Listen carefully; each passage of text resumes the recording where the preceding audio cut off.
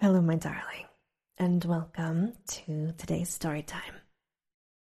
Before we get started, I wanted to give a special shout out to two of our subscribers, Eldon Lich Amunadal and Tortoise Bear. I know that I have been very absent for a little while here after the car accident, and I didn't think that I was a depressive personality at all, but it can happen to anyone, and you can very quickly just feel bad about yourself and what you're doing. But it's because of you guys and all of my subscribers that this channel exists, and it's a platform for us in the hard times, right? Advocate for each other through our chronic pain or depression, insomnia. So, thank you. Today we're just going to read a short Lovecraft story just to get me back into the swing of things. And we will have more regular shows very soon. And now, on with our story time. The Book by H.P. Lovecraft. My memories are very confused. There is even much doubt as to where they began. For at times I feel appalling vistas of years stretching behind me, while at other times it seems as if the present moment were an isolated point in a gray, formless infinity.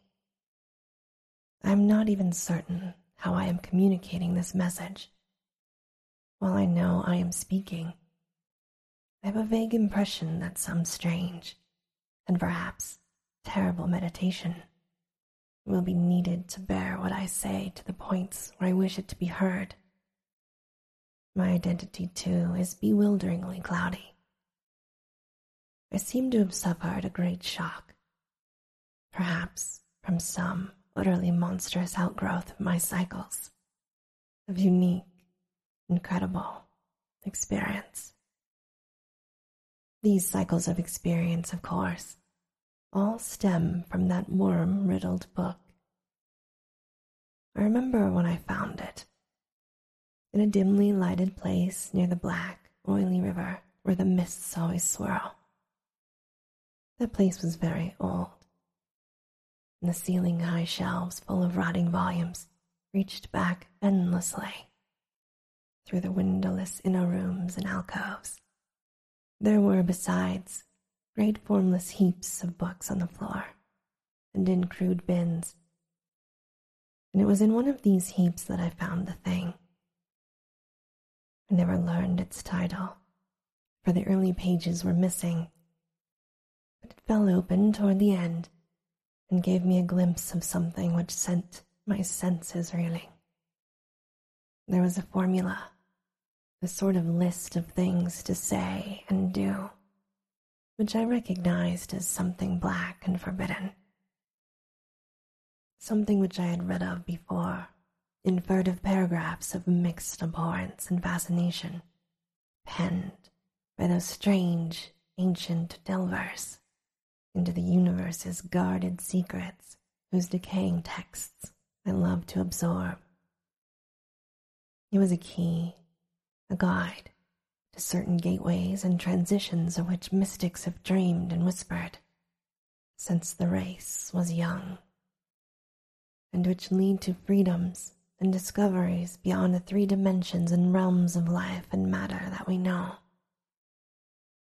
Not for centuries had any man recalled its vital substance or known where to find it, but this book was very old indeed. No printing press, but the hand of some half-crazed monk had traced these ominous Latin phrases, enuncials of awesome antiquity. I remember how the old man leered and tittered, and made a curious sign with his hand when I bore it away. He had refused to pay for it, and only long afterward did I guess why. As I hurried home through those narrow, winding, mist-choked waterfront streets, I had a frightful impression of being stealthily followed by softly padding feet.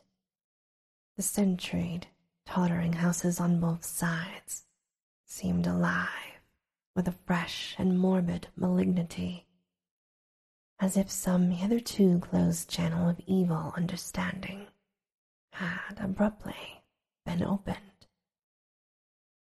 I felt that those walls and overhanging gables of mildewed brick and fungus plaster and timber, with fishy eye-like, diamond-paneled windows that leered, could hardly desist from advancing and crushing me. Yet I had read only the least fragment of that blasphemous rune before closing the book and bringing it away. I remember how I read the book at last, white-faced, locked in the attic room that I had long devoted to strange searchings. The great house was very still, for I had not gone up till after midnight. I think I had a family then, though the details are very uncertain. And I know there were many servants. Just what year it was, I cannot say, for since then I have known many ages and dimensions, and have had all my notions of time dissolved and refashioned. It was by the light of the candles that I read. I recall the relentless dripping of the wax, and there were chimes that came every now and then from distant belfries.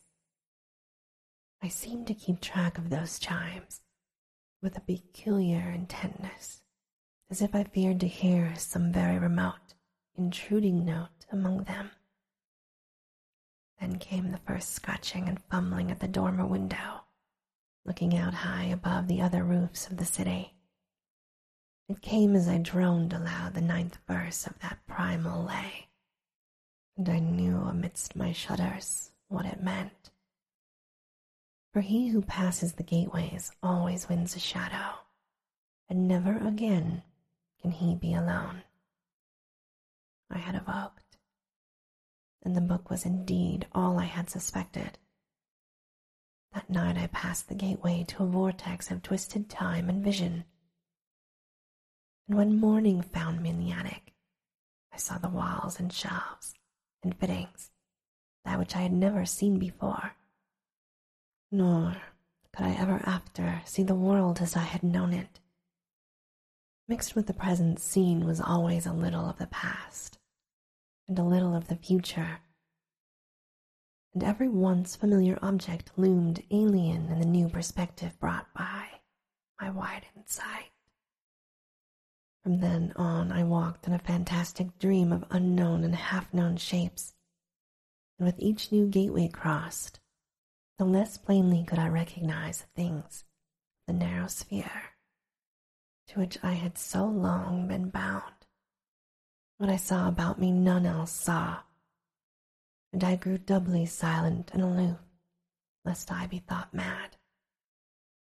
Dogs had a fear of me, for they felt the outside shadow which never left my side. But still I read more, in hidden, forgotten books and scrolls, to which my new vision led me, and pushed through fresh gateways of space and being and life patterns toward the core of the unknown cosmos. I remember the night I made the 5 concentric circles of fire on the floor, and stood in the innermost one chanting the monstrous litany of the messenger from Tartary had brought. The walls melted away, and I was swept by a black wind through gulfs of fathomless gray, with the needle-like pinnacles of unknown mountains miles below me. After a while, there was utter blackness, and then the light of myriad stars forming strange, alien constellations. Finally, I saw a green litten plain far below me, and discerned on it the twisted towers of a city built in no fashion I had ever known, or read of, or dreamed of. As I floated closer to that city, I saw a great, square building of stone in an open space and felt a hideous fear clutching at me.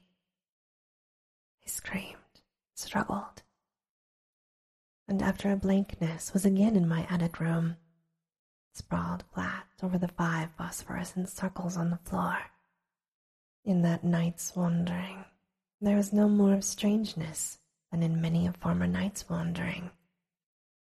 But there was more of terror, because I knew I was closer to those outside gulfs and worlds than I had ever been before.